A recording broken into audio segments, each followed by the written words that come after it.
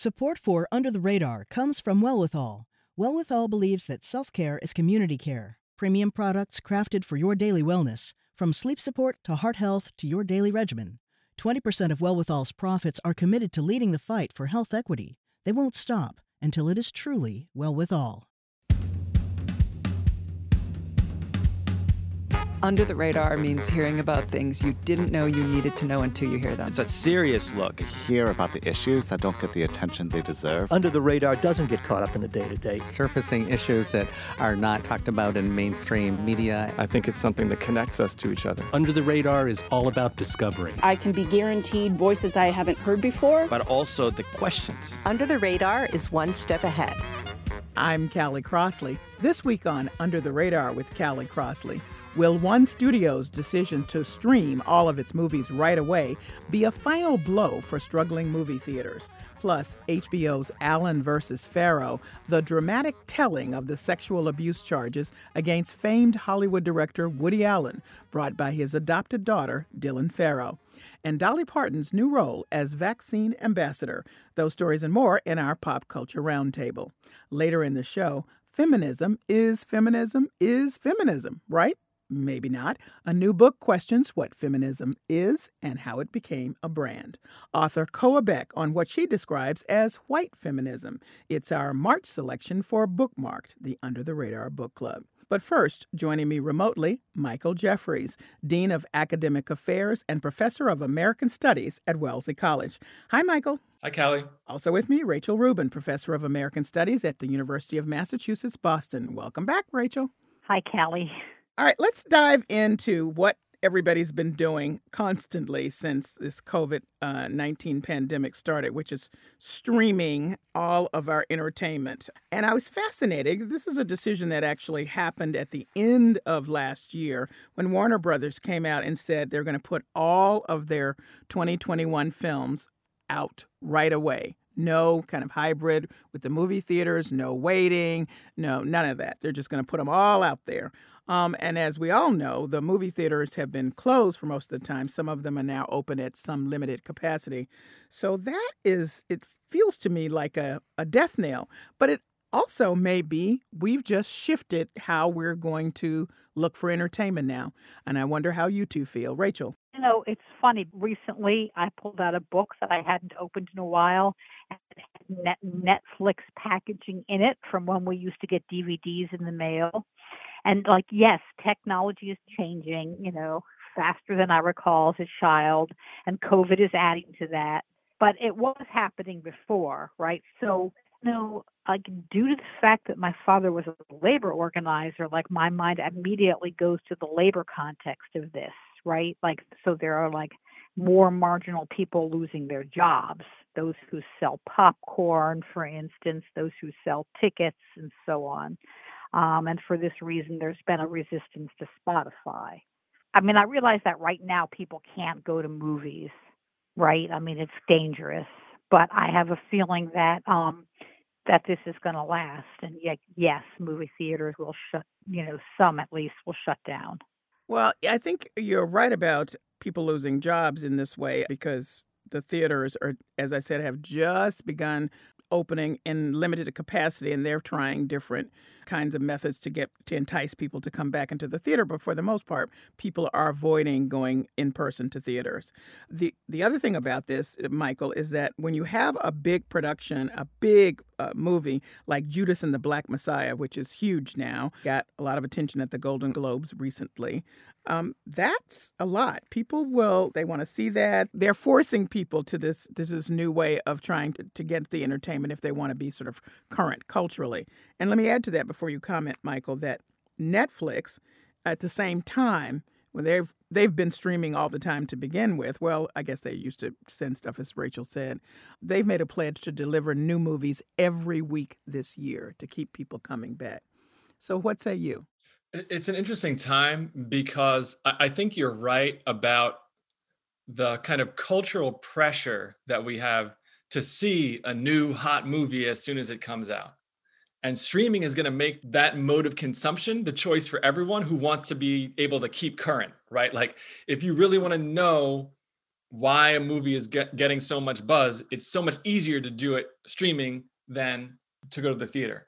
The other part of this that I wonder about, though, is because there are so many options available to us as consumers now, consumers of entertainment, I wonder if there's a way in which the streaming model will actually help the survival of the movie industry overall. So what I worried about with the pandemic was people just weren't going to think about movies in the same way anymore. Like that it just wasn't going to be something that we were attuned to because we have music concerts on Instagram and because we have this thing and that thing. I mean, Clubhouse and all these other innovations, and people just weren't going to be talking about movies anymore. But now giving people more ways to consume will actually allow the industry to last longer than it might have under other circumstances, because they're not really taking a position. Warner Brothers not really taking a position. They're moving away from the theatrical model. They're still doing it in other countries, for example. That's the first way that other countries are going to get many of their movies, is in the theaters.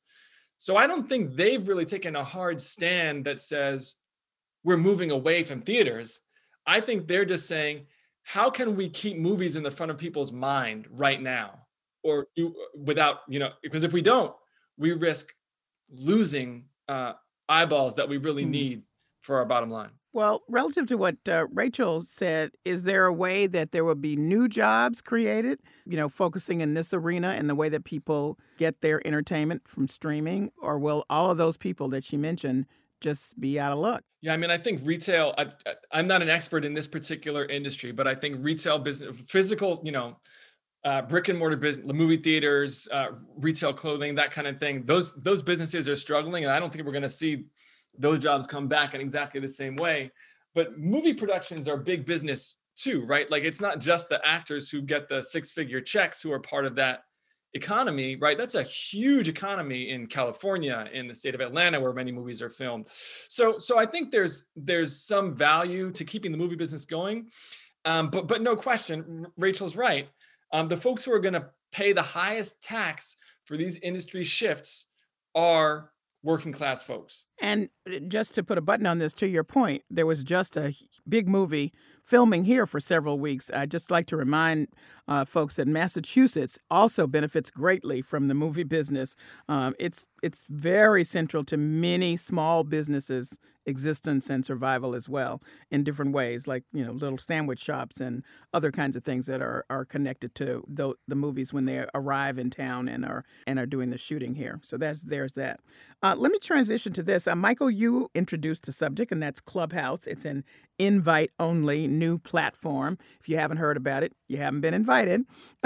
And so it's kind of a weird thing. I've been invited and haven't had time to go explore it, but it's hot, it's happening, and some people believe it's going to be the music mecca because everything is happening there. A lot of talk shows. It sounds like a lot of what we have outside of Clubhouse, but just in a more free form, if you will. Michael. It's been a topic of discussion in some of the social media circles that sort of touch my life, in part because of the celebrity cachet you mentioned. Callie, I like how you gave that little humble brag. Like, I've been invited. I just haven't had time. My social life is so busy right now. I haven't had the time to really, catch up with Denzel and all the other folks on Clubhouse. I appreciate that. What can I say? They keep you busy. But I think, that's one of the things that's attracted folks' attention right now is there's a kind of celebrity cachet to it. The place my mind goes when I hear about some of these things, and especially the frequency with which we're now getting live performances, whether it's on Instagram or Clubhouse or other forms of, social media and things like that, is I just really worry that we're devaluing the performance space, because unless they're finding new ways to monetize it for the artists that really make it worth their while, like, to me, there's something virtuous about going to a small music venue and paying an artist to see and hear live music.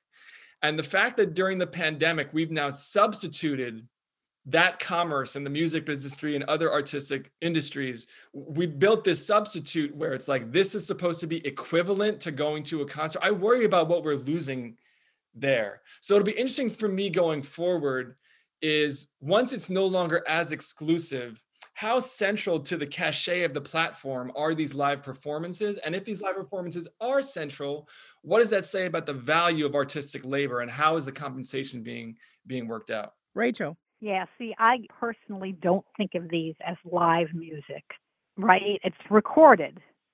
So I think live music is like when you go to a place and there's other people around you and people dance and people, shout, and sometimes people sing along and sometimes you see other people reacting.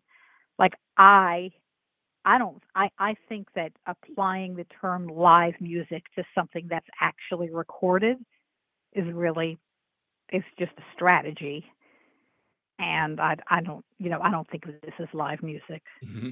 What do you think about it as a cultural phenomenon, Rachel? Clubhouse. As a cultural phenomenon, I think it's a way to save artists around the world. Like, I do think that it will help them. But then after this is over, what if this is like what we have? Oh, yeah. You have to know that like there have been a lot of live music spaces in the Boston area that have shut down during COVID-19. And I don't know if they're going to reopen again. Well, there's been some money set aside for in the stimulus packages for some, but the smallest ones are very much at risk because on the first go round of the stimulus funding, they were completely left out. Right. So if you didn't sort of hang on by, hook or crook until now, where you're presumably going to get some support, it's likely that we've seen the end of a lot of those spaces. And to your point, that's where you usually get the new, the fresh, the whatever in the small places where, as Michael says, you can connect and people can find you. Well, let's move on. I am interested in musicians tackling this time as they have. We talked here on this show earlier about people who were taking popular songs and turning them into, coronavirus kind of ditties. But I was just interested in the fact that there are musicians who, many of them now, who have taken some time to sort of respond to this moment. And one of them is Mr. Lif. He is a Boston-based rapper, and he's written a piece called The New Normal. So here's an audio clip of Mr. Lif's song, The New Normal, a collaboration with Stu Bangus. Unleashes some pieces of pure energy, the sun secrets, the technique through which I hold the globe and unload a bucket of golden scrolls. Now you know heartbeats and these rhymes will adorn you. We warned you we would storm through the new normal. Rachel, respond to Mr. Lif and what he's doing here. Okay. Well, I mean, I'm a big Mr. Lif fan, but like this is a very clear example of hip hop's role in telling history. And I think that I try to convey to my students that this is pretty much true of all musical forms, right? Like there's tons of country songs about factories moving to Mexico and so on, but it's quite obvious here. And it's especially true of non-white history, which is addressed, directly in a 1989 hip-hop song by the Jungle Brothers called Acknowledge Your Own History, which notes that African Americans are being left out of history books, and hip-hop is playing the role of the history books. So I think Mr. Lif is doing that here. And I think it's pretty important in this moment to have that history attended to in a musical format, Michael, because we're now, the vaccine's here, right, but we're transitioning, and what will be the new normal? Yeah, no question. I mean, I think a couple of things specifically about hip hop's role here is so many of the artists who have made music that at least touch it, even if the whole product isn't dedicated to this moment, parts of the project are. So I'm thinking of artists like Busta Rhymes, who released an album last year that had many of these themes in it. Black Thought, who's the frontman for The Roots, released an album fairly recently that had some of these themes in it. They're bringing a racial lens to the pandemic, an American racial lens to the pandemic that is essential for understanding why the virus has played out the way that it has in this country. We understand that the virus has played out in really terrible ways all over the world, but why does our particular form of social inequality matter? Because the reasons for the spread, the way it's been framed by the media, are racialized, right? When you think about racial inequities in healthcare, when you think about the inability to have a true public health system and who's deemed worthy and unworthy of healthcare, when you think about the struggle over vaccination and trusting healthcare professionals and Black folks' long history of being mistreated by the medical industry and how that matters to the economic and medical recovery that we're now going through. So I think bringing a racial lens to this is really important, and rappers are doing that quite well. And the other piece that you kind of gestured toward, Callie, is we've wanted to move past this so desperately from the very beginning. We don't want to mark this time because it's so traumatic, because there's so much death, because the science was denied by people at the highest levels of our government. We don't want to do it. But hip hop is playing a role here, and it's saying we have to describe the trauma. Right. We have to mourn. We have to do that. And music is one of the most powerful media we have for doing those things, not only recording the history, but accessing the emotion of the moment, the pain, and the necessity of grappling with that pain if we're going to get to anything that can be called a true recovery. Because going to the next thing is not repair. Going to the next thing is not true recovery.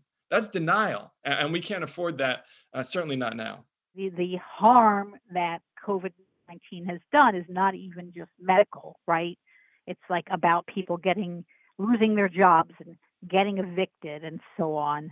And that is also clearly racialized.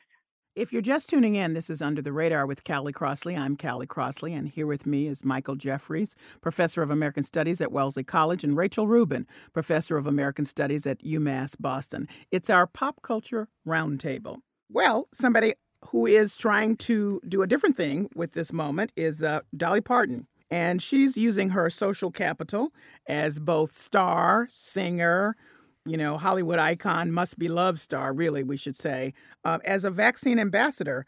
And if people haven't heard, you're lucky to get the vaccine, one of them, the Moderna, because she invested at least $1 million in its development. So Dolly got her vaccine the other day. She turned one of her own songs into a promotion to help other people see the value. Vaccine, vaccine, vaccine, vaccine. I'm begging of you, please don't hesitate.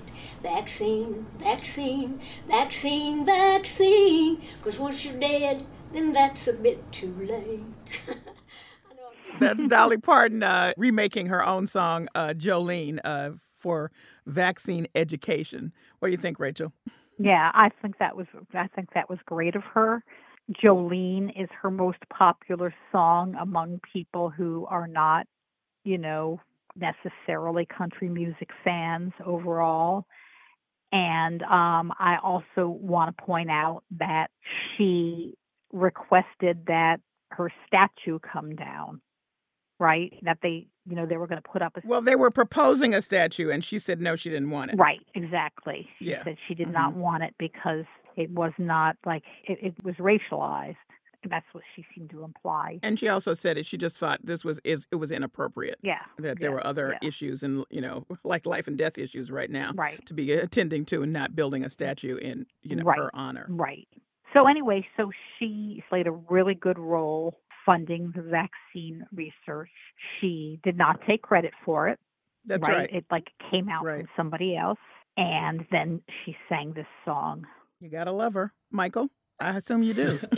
I really can't say that I'm a huge fan of her music. However, her cultural resurgence in this moment goes beyond this song. I mean, if you look at the number of stories that have been written about Dolly Parton in the past 2-3 years, it's really been something to behold. And I think part of the reasons for her resurgence are related to her role during the pandemic as someone who invests in the research and has now become an advocate for getting the vaccine itself.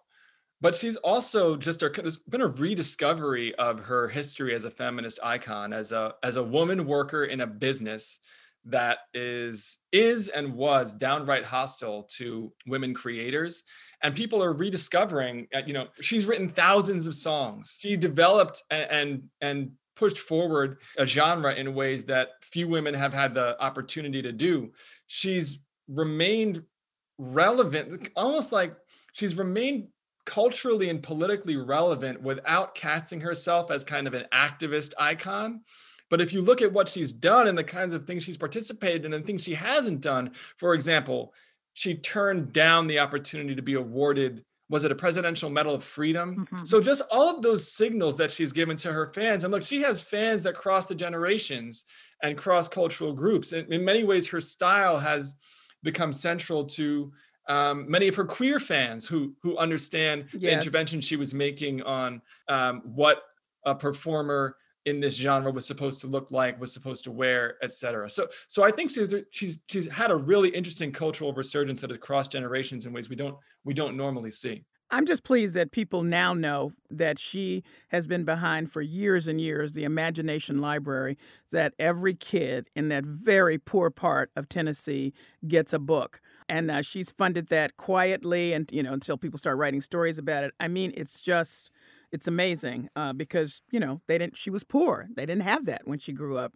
And what she's done for reading and literacy by itself, that's separate from all of her singing, is, to me, I just love her just for that. If you're just tuning in, this is Under the Radar with Callie Crossley. I'm Callie Crossley, and here with me is Michael Jeffries of Wellesley College and Rachel Rubin of UMass Boston. It's our pop culture roundtable. Anyway, moving on, here is a resurgence in a different way. The Me Too movement got started because of some very important journalistic work done by Ronan Farrow. He happens to be the brother of Dylan Farrow, and they were both raised by their mother, Mia Farrow, who was for a time married to and worked for Hollywood icon director Woody Allen, who many, many years ago divorced her and moved on and married really one of Mia Farrow's adopted children, one of the older adopted children, Soon Yi. And they've been married forever, so this is not a fluke. But all along, Dylan Farrow, the younger sister of Ronan, has said that when she was 7, Woody Allen sexually abused her. When she first wrote about this years ago and talked about it, that was hard for her to come out and say, people weren't really publicly talking about those stories. People said, okay, but it wasn't embraced in the way that often happens for women who make sexual abuse accusations. They're not believed. It's a hard space to be in. Many questions to the victim and not to the potential accuser. He's not gone to jail. There's no criminal stuff going on. That's the background. But here now comes a movie, HBO's Allen versus Farrow, which allows a revisiting of her story and accusations and all of that in a way that is now contextual with the Me Too movement. Rachel, your take. Well, first of all, I think he became sexually involved with the woman he's married to now before she was 18, and she was an adopted daughter. So he is now married to his former stepdaughter, and there were nude photographs he took of her that showed he was sexually involved with her before she was 18. So in his movie Manhattan, there's a much older man dating a high school student. In another movie, he has a poster of Charlie Chaplin, who has been called out for having sex with children, with young women. And I just feel like there's a lot of evidence in his art about his politics. So I think that there's artistic evidence. I don't know about personal evidence, but it'll be interesting what take the docuseries conveys. Michael? Well, from what I understand, the footage in the document, I haven't watched the documentary, so I really can't comment, but the footage in the documentary is supposed to be pretty damning. I mean, some of the testimony from the folks in the family is pretty serious stuff. And I think, what this speaks to, of course, is a couple of things. One is the media context at the time when the story was first reported, way back, right? When it was pitched as kind of a dispute between Woody and Mia, and kind of almost like a more of a rumor than a legitimate news story, or a story about relationship discord between Woody and Mia, rather than a story about the actual potential abuse that had taken place. That's indicative of, the kind of overall media atmosphere that we were in, where it just wasn't treated as a reporting matter in the same way that it is now, thanks to folks like Ronan Farrow and others, right? And of course, the victims themselves, most importantly, who have come forward and made these things into the national stories they've become. And then I think the other thing that we've got to attend to here is, much like the Bill Cosby saga, where he was using his power within the film industry, and Harvey Weinstein too, using their power within the film industry as a platform to potentially, allegedly in Alan's case, kind of cement a perch from which he could assault and otherwise abuse the women in his life, the women and girls in his life. That's a powerful piece of this, because Farrow's involvement with him was professional as well as personal. And there are real control issues that go along with that. And it extends beyond his personal relationship with her to the broader position of women in the film industry and the degree to which they're preyed upon in some respects by producers and other power brokers. Yeah, I think it's getting a lot of a new look, as both of you have said, because the context of Me Too has made people aware of some of these issues that they just didn't take into account the first go around. That's not to say that he's, will be determined to be guilty, but that is to say that it gives you fresh eyes to hear Dylan Farrow's story, I think, in a way. Let me move on to Mr. Potato Head. No more Mr. Potato Head. And I think this is a very interesting story, but I'm really interested in you all's take. Just to be clear, they're changing it to Potato Head, the toy known as Mr. Potato Head. But Mr. Potato Head, the character, will be available, as will Mrs. Potato Head and the potential Spuds. They're just changing the brand, so as they say, it to be gender neutral and more welcoming. I know, Rachel, you're going to say this is a whole bunch of commercial stuff going on, but I think it's kind of an important cultural moment. There has been a lot of, offensive packaging that has been changed recently, right? Like Aunt Jemima has removed Land of Lakes butter, removed the kneeling Native American. And so I think this sort of fits into a cultural moment. Michael? Well, it's interesting because the way they're pitching this change is a little bit strange to me. They're changing the name of the brand, correct? From Mr. Potato Head to Potato Head. But they're not changing the characters. So they're still selling a Mr. Potato Head and Mrs. Potato Head character, but the brand is now called Potato Head. So it's kind of like they're like wading into the water of gender justice and common sense, really, in the world that we live in now, but don't want to go there all the way. I think they're saying a lot of the right things about modernizing the company. But I hope that what it points to is, as Rachel pointed out, right? Like it used to be that these things were like, you can never change them because the brand is too traditional and you'll alienate customers. Like that's over, right? That argument is now done. Now that we've dispensed with that argument, right? I think we'll start to see many, many more of these changes. So even though this is kind of a small change, I applaud it because these kind of small acts of something like courage from Hasbro are going to spread, I think, throughout the industries that are related. Well, let's go to Disney. And many people are saying they're not courageous in their latest film, Raya and the Last Dragon, because they've assumed that all Asians are alike. So the story is about an animated movie about a young woman named Raya, voiced by Kelly Marie Tran, but people will remember her from the Star Wars movies, and it's a star-loaded cast: Sandra Oh, Awkwafina, Gemma Chan, and on and on and on. But the film has a Southeast Asian origin, and many of the actors are of East Asian ancestry. So it has a little feeling like Disney said, whatever, you're all Asian, just, do your thing here in the script and we'll be good. And that's not going over so well, Michael. Yeah, I mean, we're entering a place in particular, and look, this is another issue where we're in a moment now where people are paying attention to Asian American politics and the Asian diaspora in America as it's represented culturally in ways that we really haven't before, in part because of the racism weaponized by folks who are trying to use the coronavirus to perpetuate anti-Asian sentiment, and the violence that we've seen visited upon people of the Asian diaspora in the United States over the past few months, where we're seeing random attacks on the street that are racist attacks and assaults with little explanation. So we can only assume that they have to do with this kind of ideology of hatred and blame for the virus. So I just think we're in it. It's worth marking this moment because this is a marginalized population that is assumed to be homogenous, as you described, and privileged in so many ways.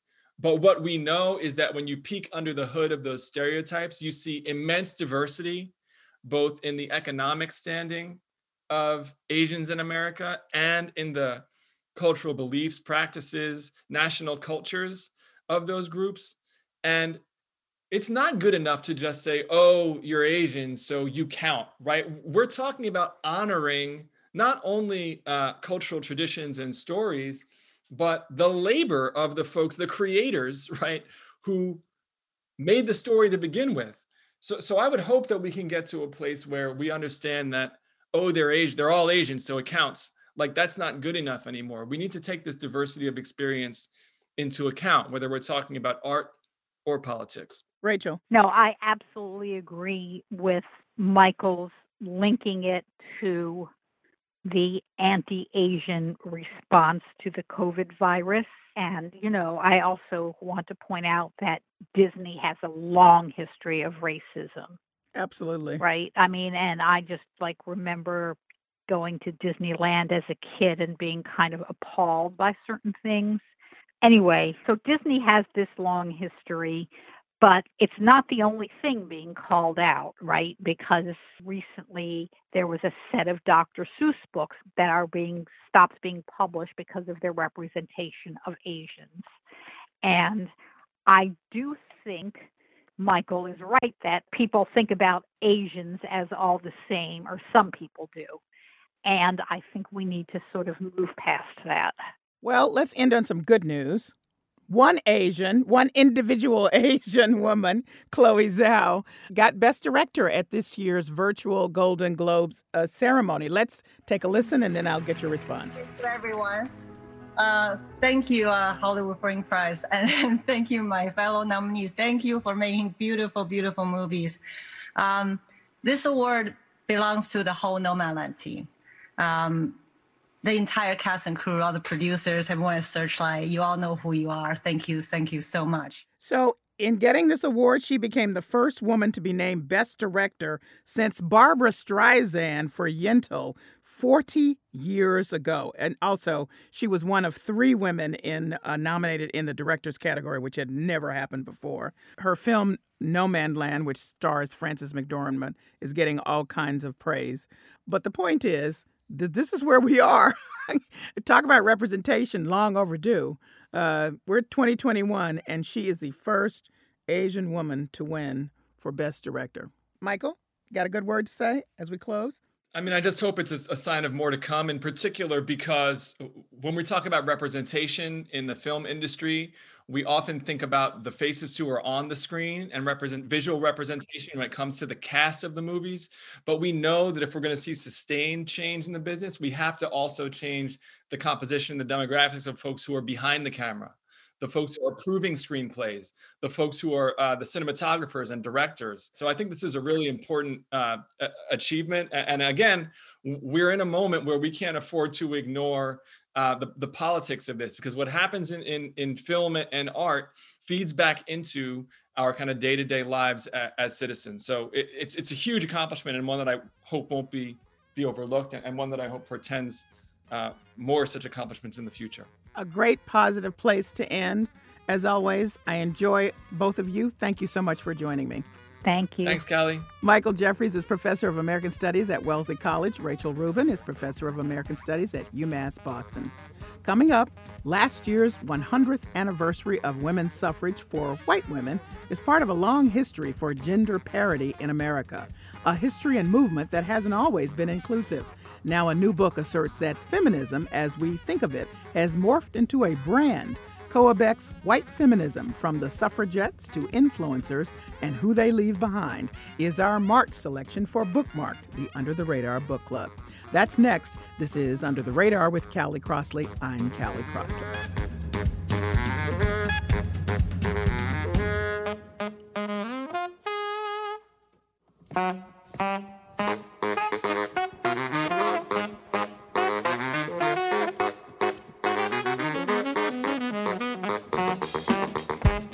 I'm Callie Crossley, and this is Under the Radar with Callie Crossley. And now for the part of the show we call Lagniappe. That's Creole for something extra. Just in time for Women's History Month, a new book tracing the history of feminism. Author Koa Beck argues that feminism, as many think of it, is not a grassroots movement working for societal change as much as it is a brand with a corporate focus.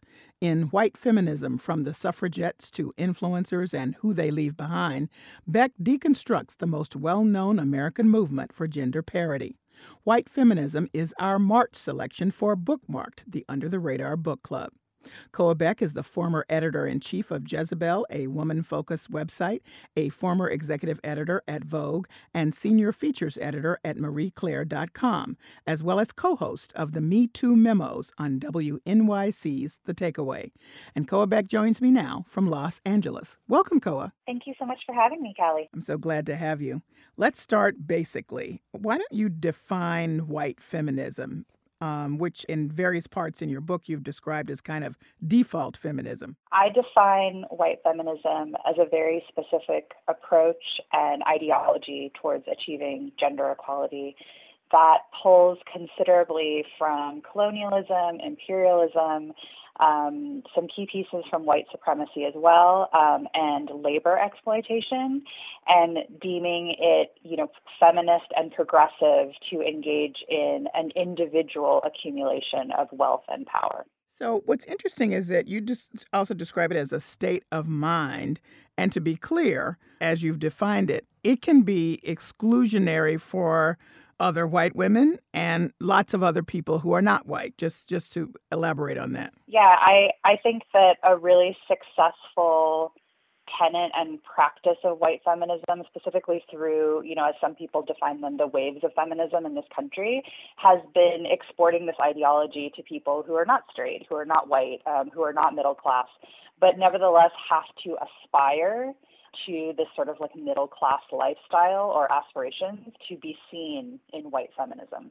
And just to have more clarity, you see a difference in, quote, white feminism and gender rights. I mean, we might mush it all together, but you want to be clear about that. Yeah, I see white feminism, of now and, its origins. I trace it through the modern suffrage movement. White feminism is very binary centric. It's often very, heterosexist. Whereas like when I review a lot of, say, like Native American movements or, explicitly queer movements in this country, there's a much higher level of gender literacy and also just systems that oppress marginalized genders, say like through, various trans experiences, non-binary, people who are gender variant, that sort of thing. And white feminism, while priding itself here and there on being quote unquote queer inclusive, I don't find that literacy to actually be at the heart of white feminism. So what motivated you to write this book? A few things. One, I think this is the absolute biggest reason. Towards the end of my career in media, specifically when I was the EIC at Jezebel, I was doing a lot of public speaking. And this was, around the time that Me Too had been reawakened, and there was really an intense, in some respects, like gender consciousness that was allegedly happening in this country. And I was speaking on all these panels, about gender and reporting and also just addressing societal dynamics. And every time I did one of these speaking engagements, there would be a young person in the audience who would raise their hand and ask me directly about white feminism and use that word. And in a lot of ways, I've taken my own navigation of white feminism kind of for granted, in that it, to me, always seemed like just a professional skill set, which I do get into in the book. I have a lot of structural analysis of white feminism, but I also recount my own experiences with white feminism one-to-one. And I always wanted to tell these people who are asking me these questions that, the dynamics that they were experiencing, while they, are very personal and hurtful, there is a huge historical context by which that is happening. The environment in which, your friend who, you have grown up with, looks you in the face and says that, immigration is not a quote unquote feminist issue. There is a long history of that in this country. And so I wanted to take a lot of those personal experiences that I was hearing about, especially from younger people, but not specific to them, and put them against this historical backdrop. Well, let's talk about that historical backdrop. It is Women's History Month, and you go right back, to the beginning for some. We just celebrated last year the 100th anniversary of the winning for the right to vote for white women. As we know, Black women and others didn't get the vote for many, many decades later. But you really put on the table some hard questions about looking at that quote-unquote feminist movement of the suffragettes and the choices made by those leaders then, which then have sort of trickled down and still are in place now.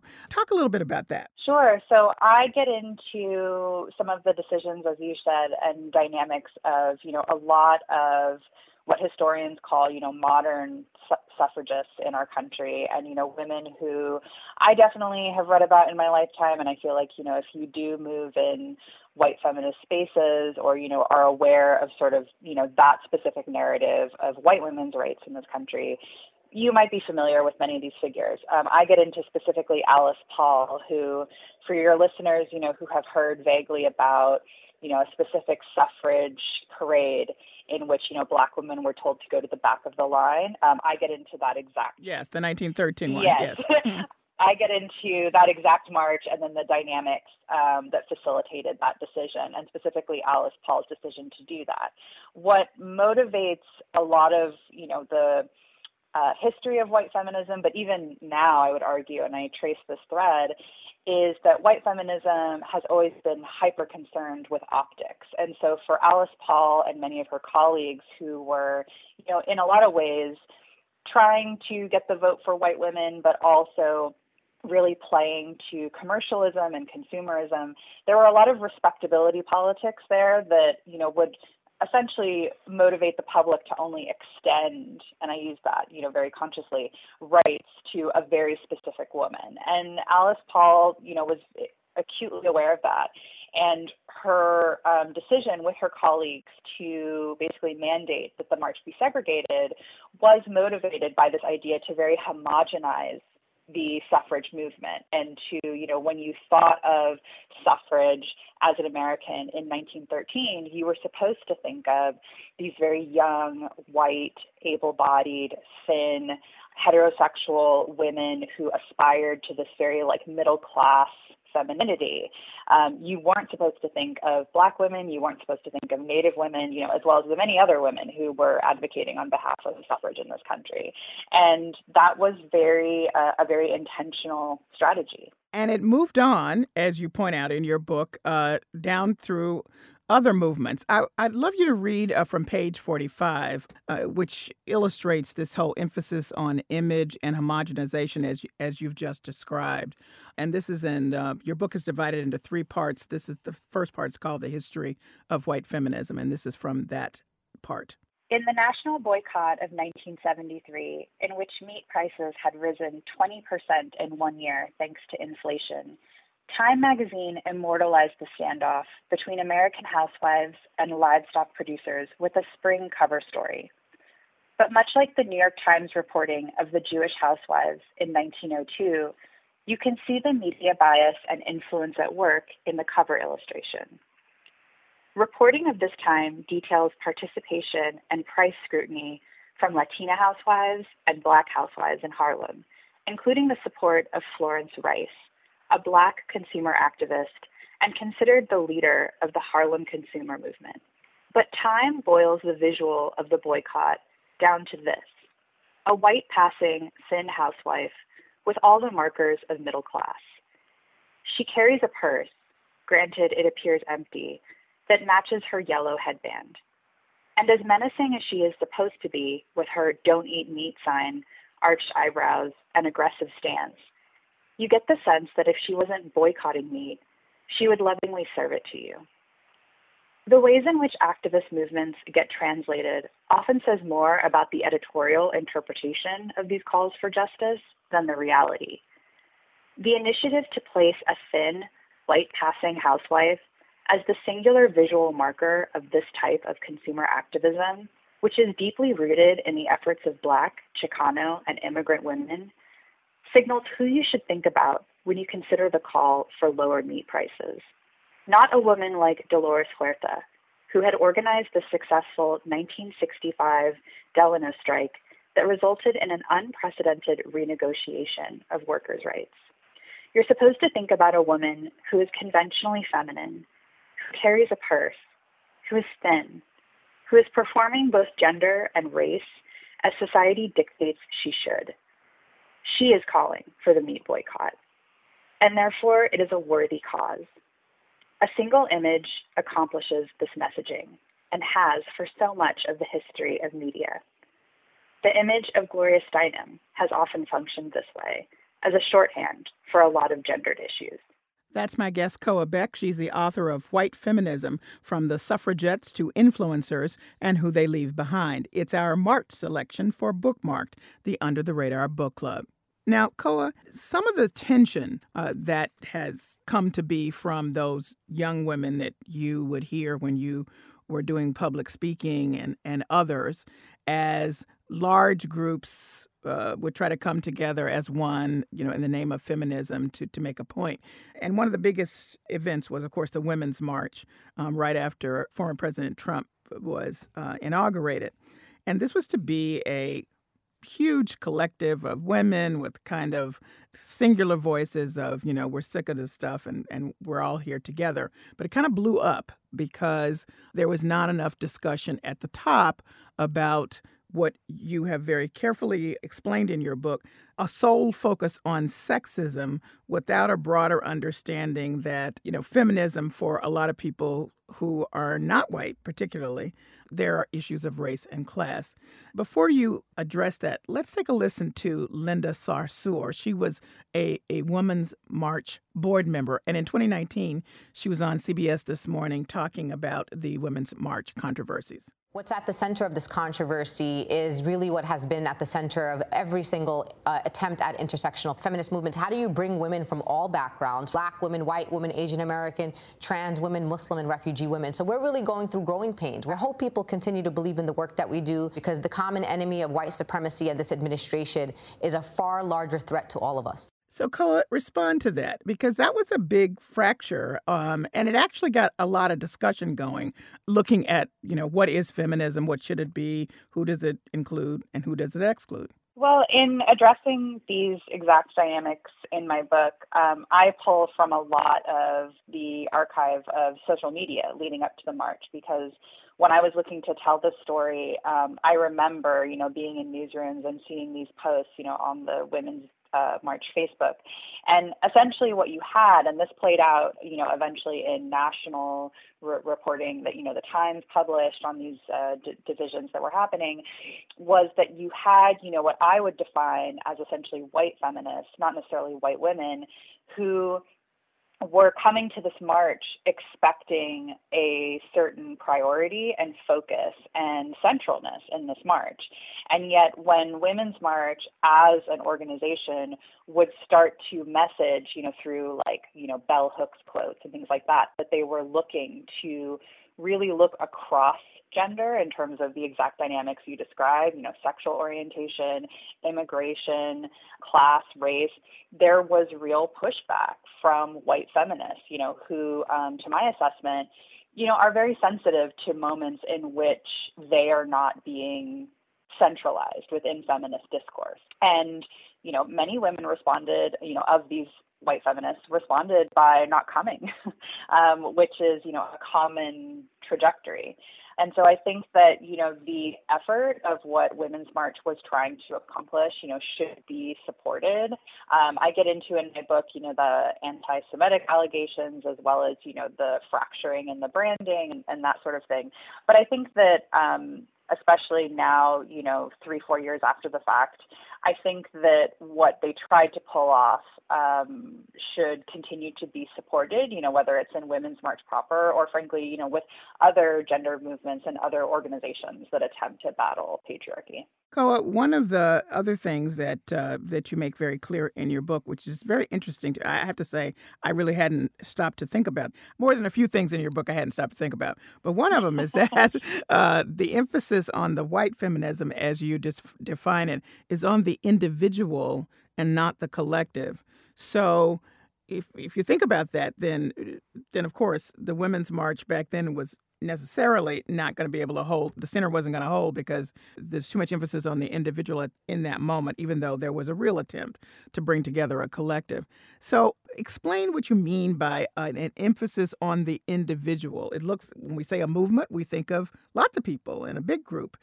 But how can that be individual? Well, white feminism as an ideology and a practice has been very successful at taking that exact mindset and really, adapting it for the times.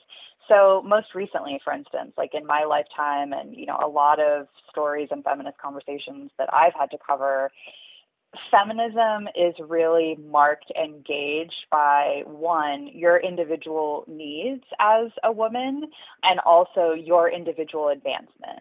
So white feminism and white feminist narratives of gender progress in this country focus on an individual woman achieving a certain white-collar leadership position. They focus on her starting a business. They focus on her finding the right partner. Whereas in my book, I contrast this ideology with, many other movements by Latinx communities, Black, immigrant, disabled, queer movements that one person from their community achieving a certain role or ascending certain classes is not a marker of progress. They're looking at more collective advancements, everybody having access to clean water, everybody having access to certain parental leave, everybody having access to meat that is affordable. And it's a big difference between white feminist ideologies and practices and, broadly speaking, like literally the gender movements of everybody else. If you're just tuning in, this is Under the Radar with Callie Crossley. I'm Callie Crossley. I'm speaking with Koa Beck, author of White Feminism, From the Suffragettes to Influencers and Who They Leave Behind. It's our March selection for Bookmark, the Under the Radar Book Club. Here's the other thing that was completely took me aback, but of course, I'm totally participating in it, Koa, and that is your whole point about corporate culture and white feminism. I mean, I am all in. I was just reading some of your pieces in the book about, how the brand is sold to us. Some of these articles about the boss lady products, chic desktop accessories, 10 wardrobe staples that will make you look and feel like a boss.